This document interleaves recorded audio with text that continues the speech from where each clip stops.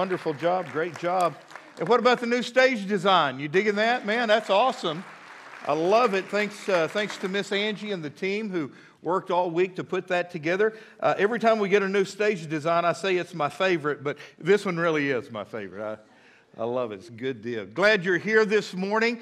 Let me just give you a little warning. First service went long. Man, I mean, it was a baby. We had a baby dedication. That's exactly what it was. I did get a text from one of my preacher buddies this morning. He said, you know, we got an extra hour. That means we can preach an extra hour. Hey, thank you. Hey, I'm in a series on breaking free. We're talking about breaking free from the hurts and the habits and the hang-ups that are messing up our life. And today we're going to talk about breaking free from temptations, okay? And all of us know about temptation. We face temptation every day on different levels. So today we're going to learn how we can break free from the temptations that are dragging us down and messing up our lives. Our key verse is 1 Corinthians chapter 10, verse 13. I'm going to read it out of the New King James translation, and here's what Paul said. No temptation has overtaken you except such as is common to man. But God is faithful. Okay? And let me tell you, this whole verse pivots on those words, but God is faithful.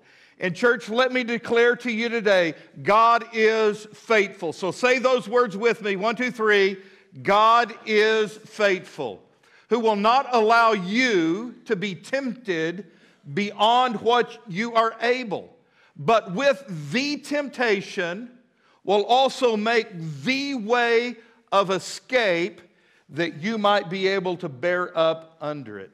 Heavenly Father, I pray that you would bless your word, honor your word, teach us to take the way of escape that you have provided when temptation comes our way. In Jesus' name, amen. Now, 1 Corinthians chapter 10, verse 13 is one of my favorite verses in the Bible because I use it so much.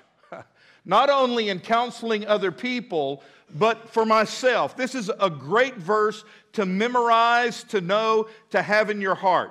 And it's saying at least two things to me. First of all, it says that every one of us faces temptation. It really is man's oldest problem. It goes all the way back to the Garden of Eden and Adam and Eve. We've all had problems with temptation. I'm tempted, you're tempted, all God's children are tempted. Okay? Every one of us. And let me tell you this, it is not a sin to be tempted. Okay? It's not a sin to be tempted because we're all tempted. It becomes a sin when we give in to temptation. I like the old preacher who put it this way. You can't keep birds from flying over your head, but you can keep them from building a nest in your hair. Okay? And that's kind of the way it is with temptation. In fact, the Bible tells us that Jesus himself faced temptation. In fact, the Bible tells us he was tempted in every way in which we are tempted, yet he did not sin. And that brings me to the second thing about this verse. It promises us that God will provide a way of escape. Now, follow the wording of the text. It says, with every temptation, with the temptation. So the temptation that comes into your life, with every temptation, God is going to provide you the way of escape. And it is a singular way of escape.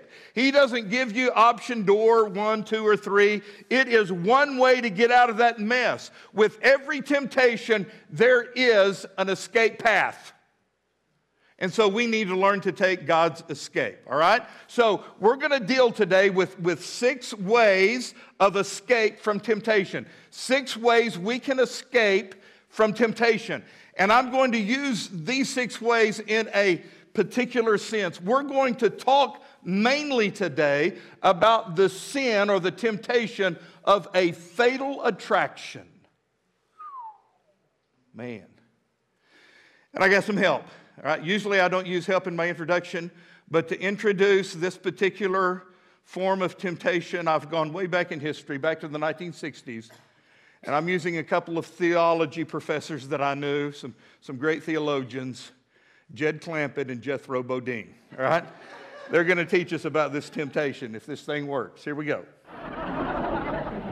Jethro? Yeah, Uncle Jed? Now, as you're going to be keeping company with a girl, is there any questions you'd like to ask me? What kind of question? About girls. How much you know about girls? They softer than boys. Yeah, I reckon. Generally speaking. And they shorter and rounder. Yeah? And the hair's longer and it smells sweet when you snuggles up to 'em. Oh, so you've been doing some snuggling, have you? I done more than that. Yeah, I reckon you better tell me about it. Who was she? Prettiest girl in the hills. Big Mouth Bradshaw. Old Verna's girl. I hear tell she's kind of fast. Is she ever?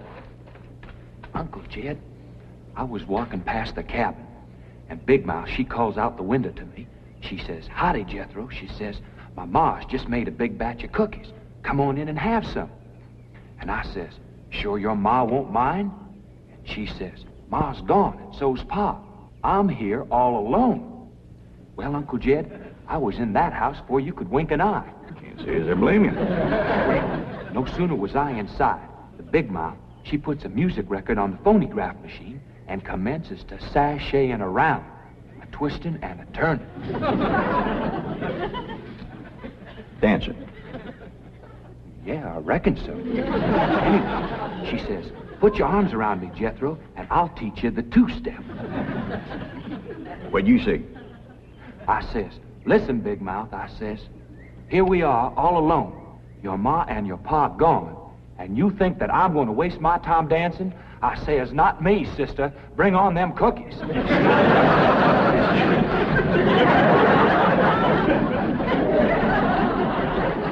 What'd she say?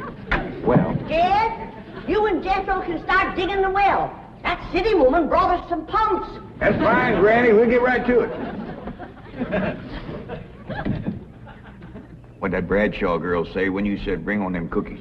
well, she just held up them cookies like this here, kind of blinked her eyes at me, and said, "Jethro, which do you think it tastes sweeter, these here cookies or my lips?" Well, Uncle Jed, right then and there's when I found out she was fast. I grabbed them two cookies, and it took me 2 miles to outrun that gal.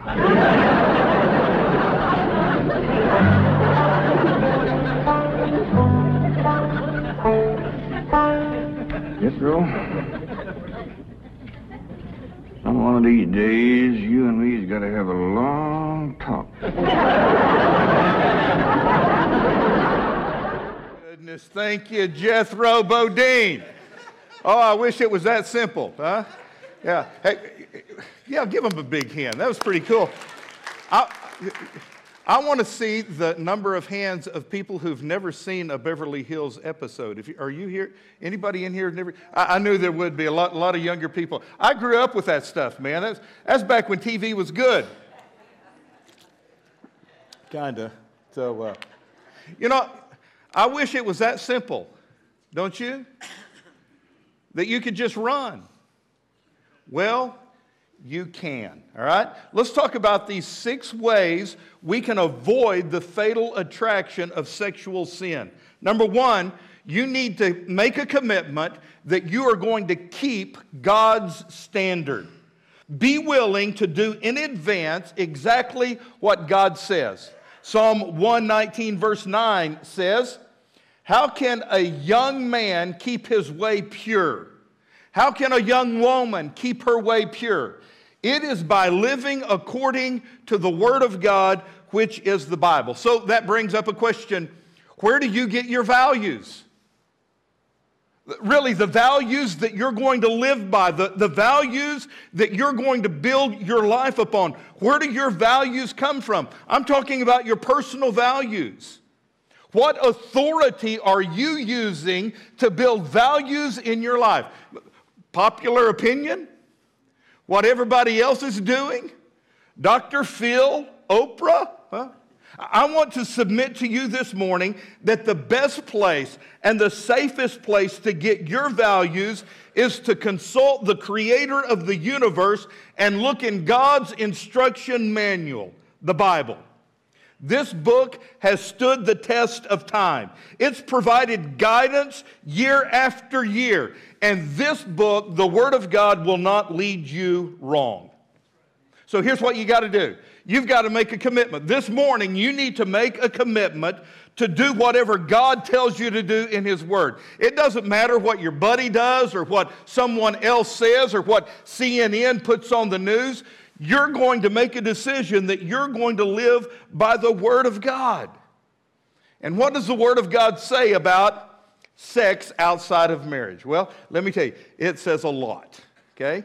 Now, if you're uncomfortable this morning with me preaching about sex, you're not the only one. I almost wore sunglasses in here today, all right? You know, here's the deal. It's all through the Bible.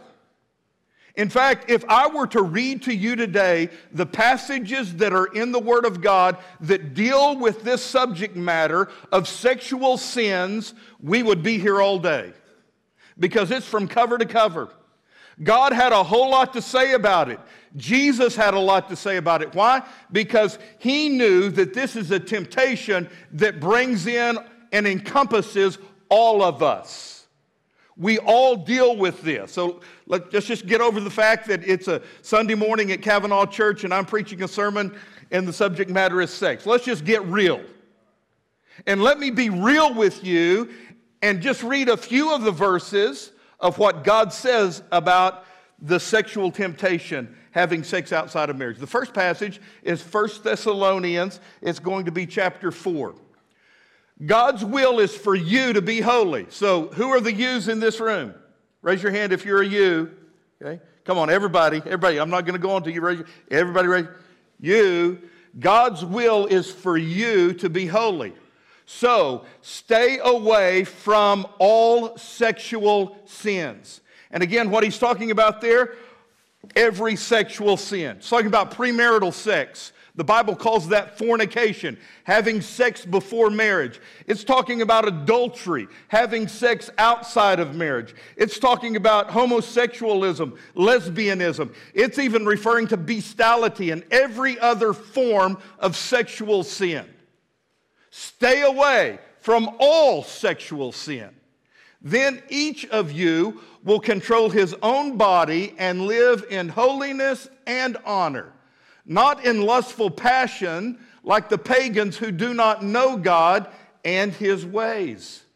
Never harm or cheat a fellow believer in this matter by violating his wife. Okay? So here it's talking about a husband who violates another husband by having adultery with this other husband's wife. It could be turned around to the woman, all right?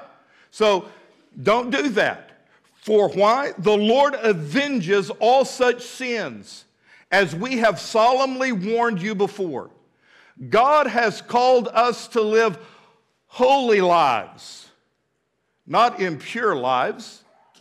Therefore, anyone who refuses to live by these rules is not disobeying human teaching, but that person is rejecting God, who gives His Holy Spirit to you.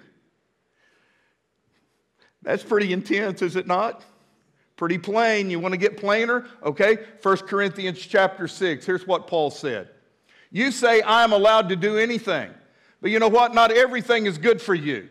And even though I am allowed to do anything, I must not become a slave to anything.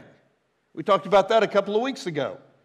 He goes on to say, you say food was made for the stomach for food. This is true, though someday God will do away with both of them. But you can't say that our bodies were made for sexual immorality. And just a quick time out, that's what they were saying in the town of Corinth. That, you know what? It's just a body part. You eat food, you digest it, it goes out of your system. And just like eating food, having sex is the same thing. It doesn't affect you, just like eating food doesn't affect you. God is saying, no, you can't say that our bodies were made for sexual immorality. Why? Because they were made for the Lord. And the Lord cares about this human temple that you're living in. He cares about our bodies. And God will raise us up from the dead by His power, just as He raised our Lord from the dead. Don't you realize that your bodies are actually parts of Jesus Christ?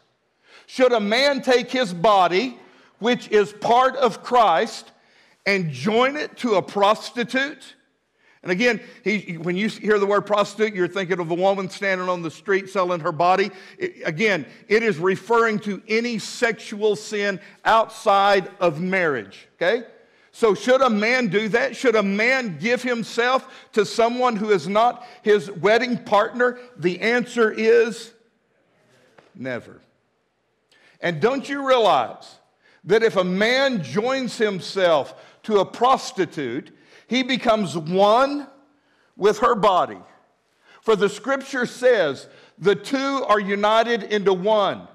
But the person who is joined to the Lord is one spirit with Him. So whenever you do those sexual sins, you know what? You're not just doing them on your own. You're bringing the Lord into that sin.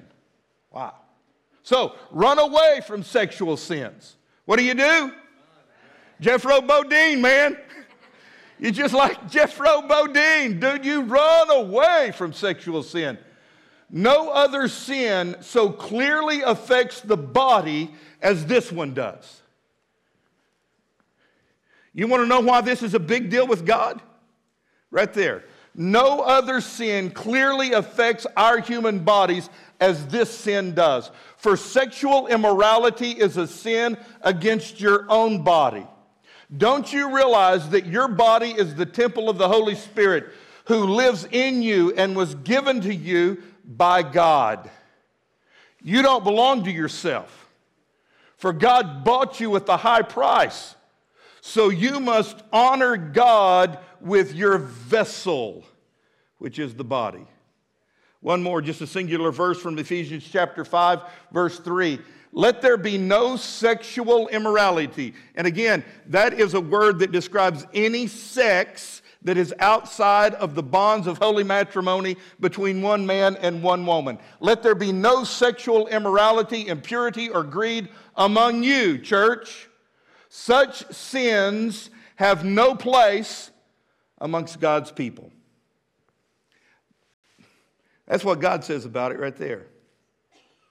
God says sex is a gift that I have given to mankind, but it is a gift between one man and one woman who have been united together in holy matrimony. It is my gift to them, and anything that is outside of that is a sin. Bottom line. Some of you say, well, if God really loved me, He wouldn't restrict my freedom. He'd let me do whatever I want to do. And you say, well, that's crazy. You know what? That's what the Corinthians were saying. If God really loves me, He would let me fulfill the fleshly desires that I have. So let me just ask you, how many of you got kids or grandkids? How many of you love your kids or grandkids? Okay? If you have them and you love them, will you just let them do whatever they want to do? Whenever they want to do it? No. Why? Because you love them. And because you love them, you have set boundaries. You have set rules and restrictions to protect them. And until you settle that God's word is the standard for your life, let me tell you, and understand that God has given you this because He loves you, you're going to be falling for every temptation that comes your way. The devil's going to tell you, good Christian person, that it's okay for you. You're an exception. No, you're not. It's what the Word of God says. So in order to avoid these fatal attractions, number one, I've got to make a commitment to keep God's standard. Number two, if you're married, you need to maintain your marriage. Really, this is the greatest insurance for a happy home life. So, if you're married, smile at me if you're married. If you're married, you need to rekindle that fire. You say, preacher, the pilot light's gone out. Well, relight that pilot light. You need to rekindle the fire. You need to rekindle the romance. Proverbs chapter 5, verse 18 and 19 says, rejoice, older translations say, with the wife of your youth. You rejoice with the wife of your youth. Let her charms and her tender embrace satisfy you. I use this translation for the first service because there's a lot of old people in there. Really, the verse says, let her charms and her breast satisfy you. Let her love alone fill you with delight. That's what the Word of God tells us today. Did you know, contrary to popular opinion, God is the one who made sex. It wasn't Hugh Hefner or Playboy, it was God. And God says two things. Number one, rejoice with the wife of your youth. Rejoice in your wife alone. The word rejoice in Hebrew means glitter, sparkle, get excited. When you look at your wife, guys, your heart needs to be thumping.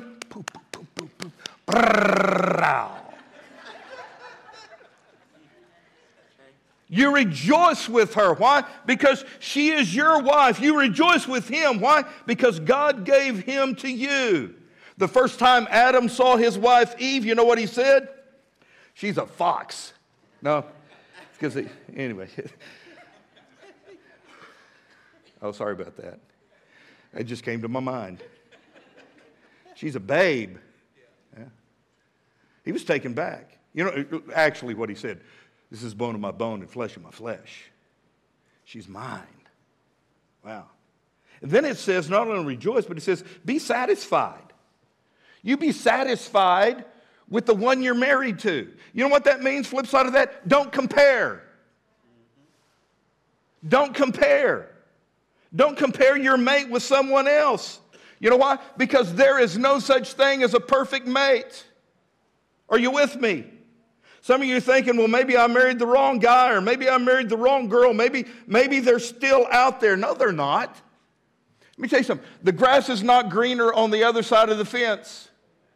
The grass is greener where you water it. And if there were more courting in marriages, there would be fewer marriages in court. So keep your love alive. Keep your love alive. Man, rejoice in your mate. You take care of your mate. You hear me? You take care of your mate. I didn't put this on the screen because I didn't know if I was going to read it. I needed on the screen to see it.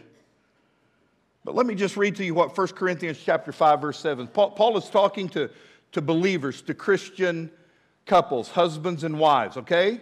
So if you're a married couple in here, this is what Paul said, 1 Corinthians chapter 7, verse 5.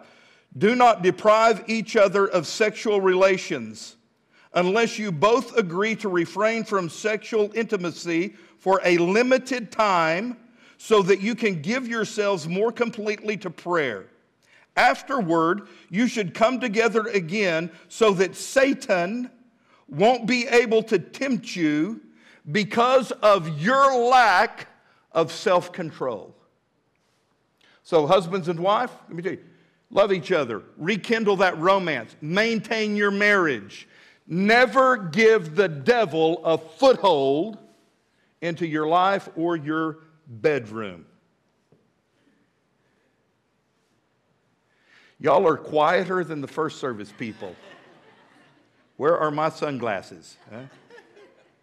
Number 3, to avoid fatal attractions, you need to manage your mind. You need to manage what's going on in your head because you know why? That's where temptation starts. Let's talk a moment about that. Where temptation starts, how it works. James chapter 1, verses 14 and 15.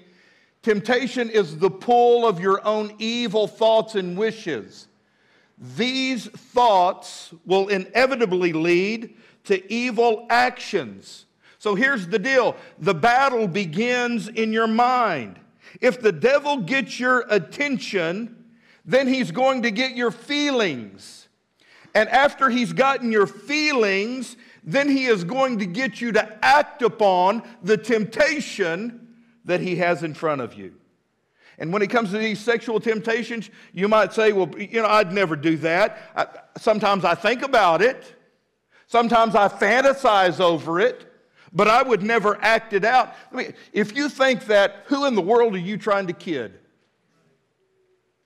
Watch how this works. Y'all have all been around salesmen. This is how sales works. First, they get your attention. And then they move from the mental stage to the feeling stage. Oh, put this coat on, preacher. Man, it feels so good. And man, it looks good on you. You see that?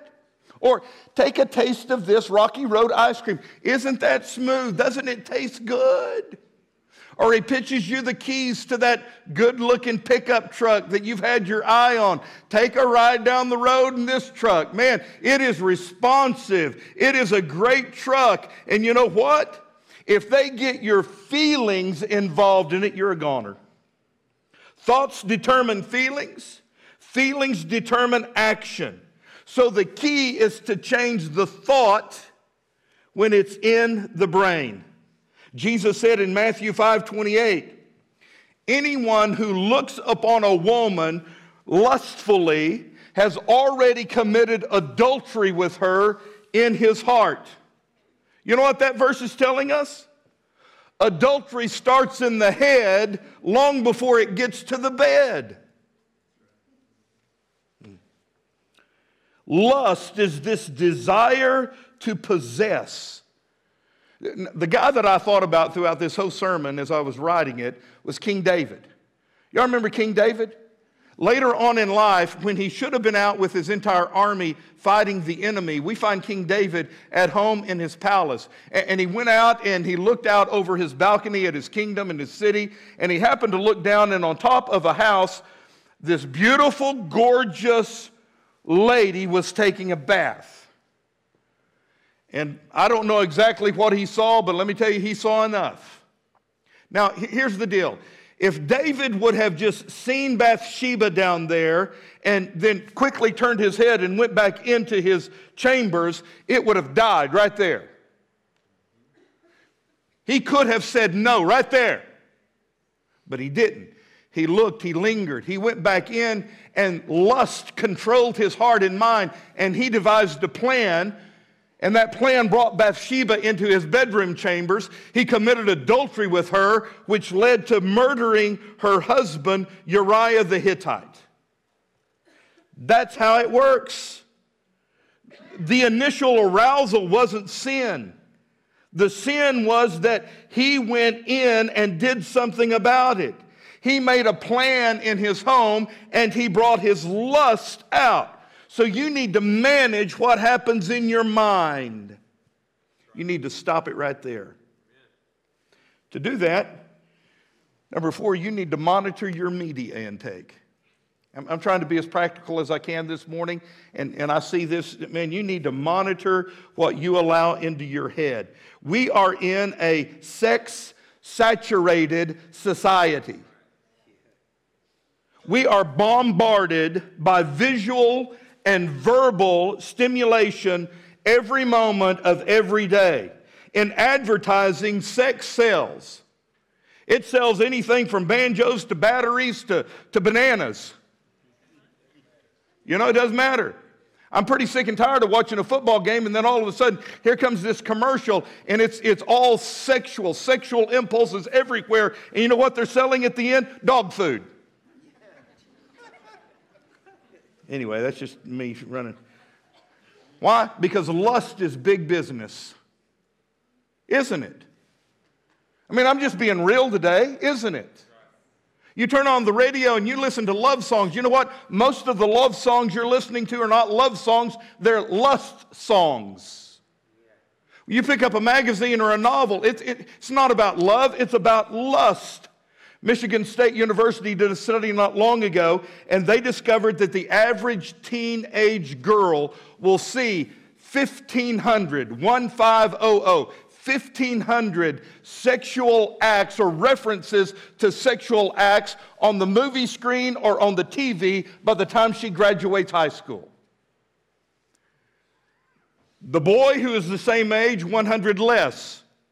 They said because boys don't watch nearly as many soap operas. I don't know about that, but it went on to say 94% of all sex that is on TV between people are people who are not married. Let me tell you, we need to monitor our media. We need to be careful what we're letting into our head. Why do I say that? Well, the Bible says that your eyes, are the gateway to your soul. Matthew 6:22 and 23. The eye is the lamp of the body. If your eyes are good, then your whole being will be full of light. But if they are bad, then inside of you, your entire being is going to be full of darkness. So, what you see is what you become. And every time you look at that screen, whether it's the screen in your living room on your TV, or the big screen at a movie theater, or the screen of your computer, or even the little screen of your telephone, whatever you look at on that screen in visual color is going to come off of that screen, and it's going to get stuck in your brain. Scientists confirm and tell us that we never forget anything. If we visually see something, it gets stuck in our subconscious. That's why you've been sitting right here at church, and all of a sudden, bang, that image came to your mind of a naked person. And you're thinking, where did that come from? Well, I'll tell you where it came from. That movie you watched 6 months ago in living color. Psalms 101 verse 3, David said, I will set no vile thing before my eyes. I'm not even going to look at it. Church, if you're serious about getting victory over this area of temptation, let me tell you the truth of it. You're going to have to stop watching about 80% of the junk that you're watching. Some of you might be saying, dude, you don't know me. I can watch that stuff and it doesn't affect me. It doesn't touch me. Really? Really? I mean, who in the world are you kidding? The way you think determines the way you feel. The way you feel determines the way you act. 2 Timothy chapter 2, verse 22. It says, run from anything that gives you evil thoughts. You run from it. But stay close to anything that makes you want to do what is right. So you know what this means? This means that you're at your house, you're sitting in your easy chair or on the couch, and you got the flipper and you're watching a movie, and then all of a sudden something that is inappropriate comes on that screen. And it's right there in your living room. It means that, you know what? You're not going to allow that evil into your mind, into your heart. So you're either going to turn it off or change channels. It means that you go to the movie and you spend, we never did determine this, how much does it cost to get into a movie these days? About 10, 15 bucks? Depends if it's a matinee or an evening. And then, dude, if you buy popcorn and a Coke, you spend $100. You know? Are you with me? And you're sitting in there, a big screen, movie theater is packed, but all of a sudden, something that is inappropriate comes on the big screen, and the Holy Spirit of God, who lives inside of you, says, you don't need to be watching that. You know what you do? You get up and walk out of there. It doesn't matter how much money you've spent on it. You walk out of there. You don't let that come into your soul. What does it profit a man if he should gain the whole world and lose his own soul? So let me tell you something, dude. If you're serious, you've got to monitor your media intake. Garbage in, garbage out. What you put in your mind is what's going to become the basis of how you live your life. Number 5, in order to avoid these fatal attractions, you need to minimize the opportunities for temptation. If you want to avoid the fatal attraction, don't allow yourself to be in situations where you can fall prey to that temptation. Matthew 6:41, Jesus said, keep watch and pray so that you will not fall into temptation. So Jesus said, you do two things. You keep watch and you pray. Two very unique preventive techniques. First, keep watch. It means be alert, be wise. Know the situations where you are tempted. Know what gets you off track. So, are you aware of that?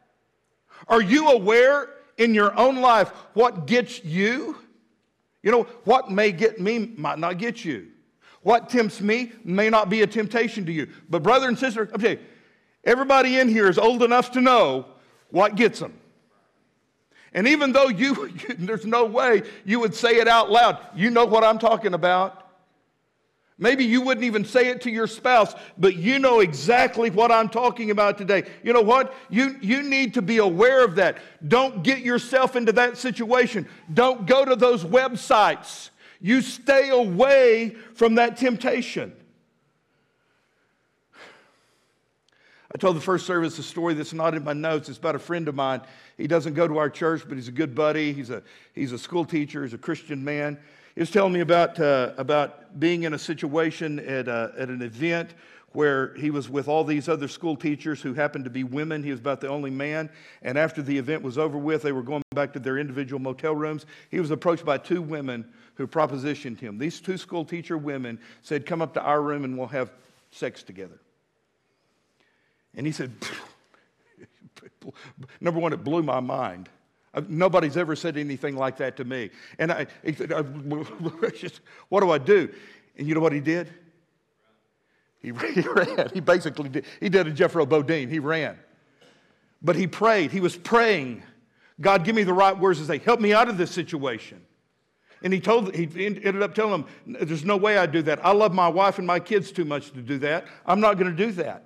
And that's the advice that Jesus gives us here. Keep watch and then pray. What do you do when you're caught off guard? What do you do when you get a surprise attack from the devil? You pray.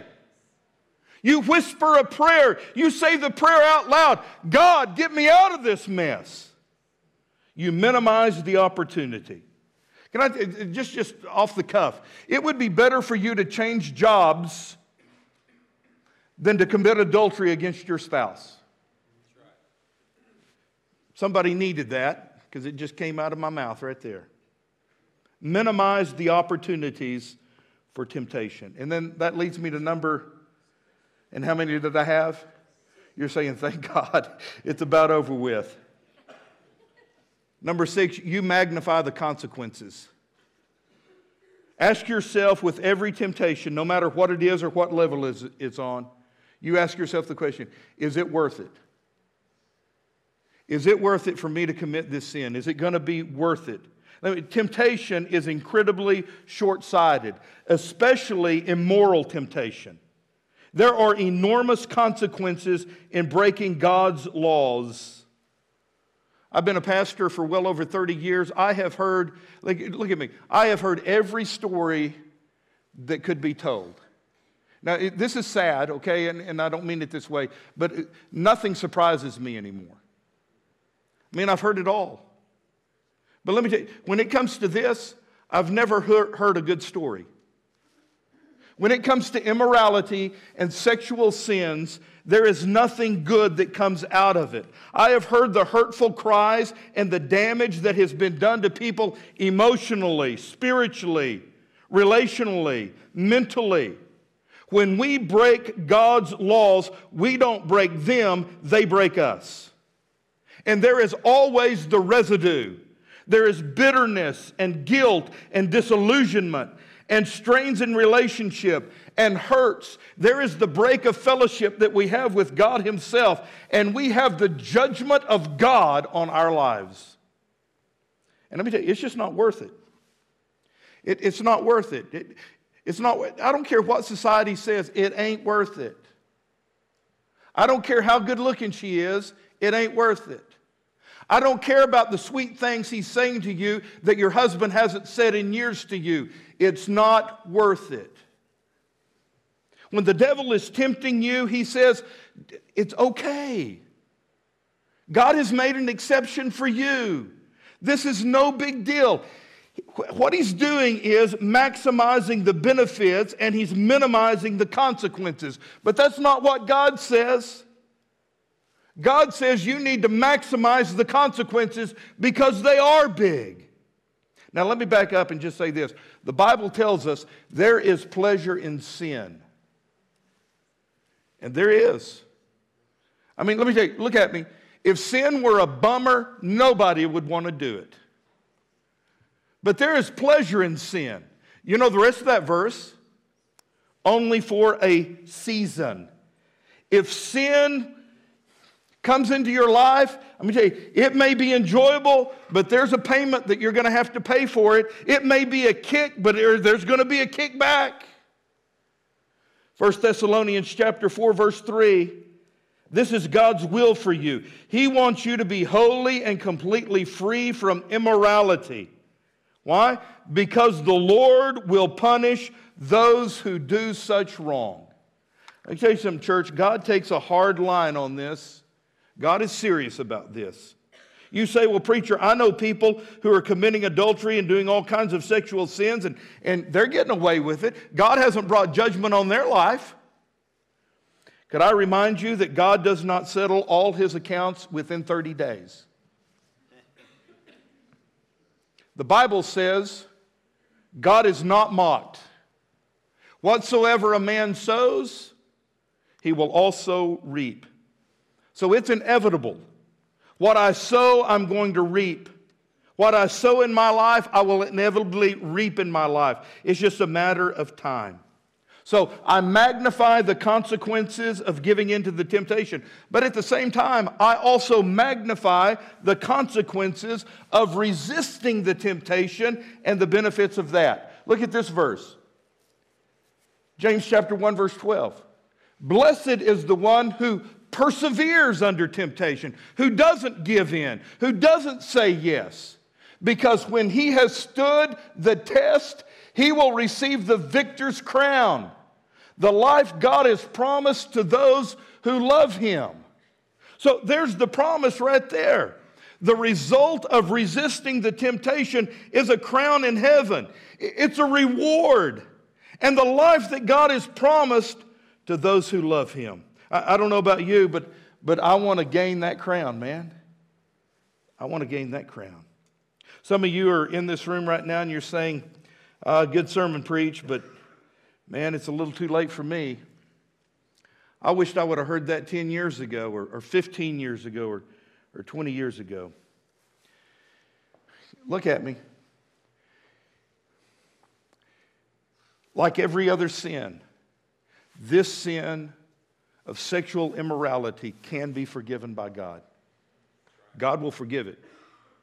God will cleanse you and he will wash you and God will set you free. But you've got to ask him for that forgiveness. You've got to come clean. And I don't know what it is about these sexual sins, but we privatize them. And most of the people that I know who have committed sexual sins never really come fully clean of the whole thing. They hold parts of it back. God says, you need to come clean. You need to ask for the forgiveness. And when you ask for forgiveness, you will receive forgiveness. And then you need to forgive yourself. And you probably need to ask other people for forgiveness too. Man, I've spent my whole sermon on this side of this sin. There's a whole other side over here that we haven't even talked about. What about the spouse of the one who has been betrayed? What about the wife of the husband who's committed adultery? What about the husband of the wife who has slept with someone else? What about them? Is there hope for them? Yes, but let me tell you, look at me. Sin messes up a whole lot of things, guys. Sin messes up relationships. Sin messes up families. There is a corruption that roots into that family. There is a lack of trust that that spouse now has for the other spouse. And let me tell you, God can forgive, God can heal, God can restore. But it takes truth and it takes transparency. And it takes a whole lot of grace from God. But you can have it today. You can start brand new. God offers His forgiveness. And to our teenagers, we talked last week about having a plan, because you're either going to follow your plan or your gland, you know. Can I say to our teenagers who are in this room, would you please wait for God's best for your life? Our society today says, whatever feels good, just go ahead and do it. And Nathan, I'm so out of youth ministry and culture, I don't know the cool terms anymore. But in my day, you know, if you didn't have sex, you were a nerd, you were uncool, you know, you were prude. People make fun of you. Y'all even heard that word prude? Anybody, any old folks out there like me remember the word prude, right? And that's what the world says about you. And there is a constant pressure for you to give in and to have sex with anybody you want to have sex with. Let me tell you something, guys. It doesn't pay. If you have sex now before marriage and you don't wait for God's best, you will deal with the consequences of that for the rest of your life. You'll be coming to preachers like me saying, I need help with this because I can't get over this. It's ruining my relationship with my spouse now. So just say no. I'm going to end this. I'm about to end this. You say, amen. By standing before you and saying this. And I told the first service, you know, I ought to learn not to be so big, bad, and bold to say stuff like this. Because when I get big up here and say something bold like this, on Monday, the devil is knocking on my heart's door saying, okay, you were tough in the pulpit yesterday. Let's see how really tough you are in life. Because let me tell you, you cut me, I bleed just like you. I'm a man. But here's what I'm saying to you this morning. With the grace of God helping me, I plan on for the rest of my life being faithful to the one God gave me. Faithful to her. And I can give you the reasons why. Number one, it's because I love Jesus Christ with all my heart, soul, mind, and strength. And Jesus has told me, if you love me, Will, you'll keep my commandments. So Angie, I'm going to be faithful to you because I love Jesus more than anything else. Reason number two, I'm going to be faithful to her because I love my wife and my kids and my grandbaby. And I would never do anything to hurt them. And if I committed adultery, it would destroy my family. Number three, I'm going to be faithful to her because I love you. I love this church. It's my church for life. And God has given me the leadership of pastor in this church. And you know what? When a pastor messes up, and pastors mess up, it not only affects them, it affects the flock. It hurts the church. And I would never do anything to degrade or demoralize the flock that God has put under my care. I love you too much. But number four, and probably the biggest reason why I'm not going to do it, is I fear the wrath of God. Really, I do. I fear the wrath of God. This is a serious issue with God. In fact, God said in Proverbs 16:6, the man who fears the Lord will avoid evil. And so I have a healthy, reverential fear of God. It is a fear that says God does not let people get away with this kind of sin in their life. Why? Because it destroys. This sin destroys. It will destroy your body. It will destroy your family. It will destroy relationships. Sex is powerful. It's a great gift God has given. But if you misuse it and abuse it, it will destroy you. So, how do you avoid a fatal attraction? How do you live pure in an impure world? How do you remain sound in an unsound world? How do you remain moral in an immoral world? How do you remain spiritual and godly when you are being bombarded constantly and everybody is saying to you, you know what, do your own thing. If it feels good, do it. Well, I'll tell you how. You make a commitment to God's standard. You say, I'm going to live by this book. You maintain your marriage if you're married.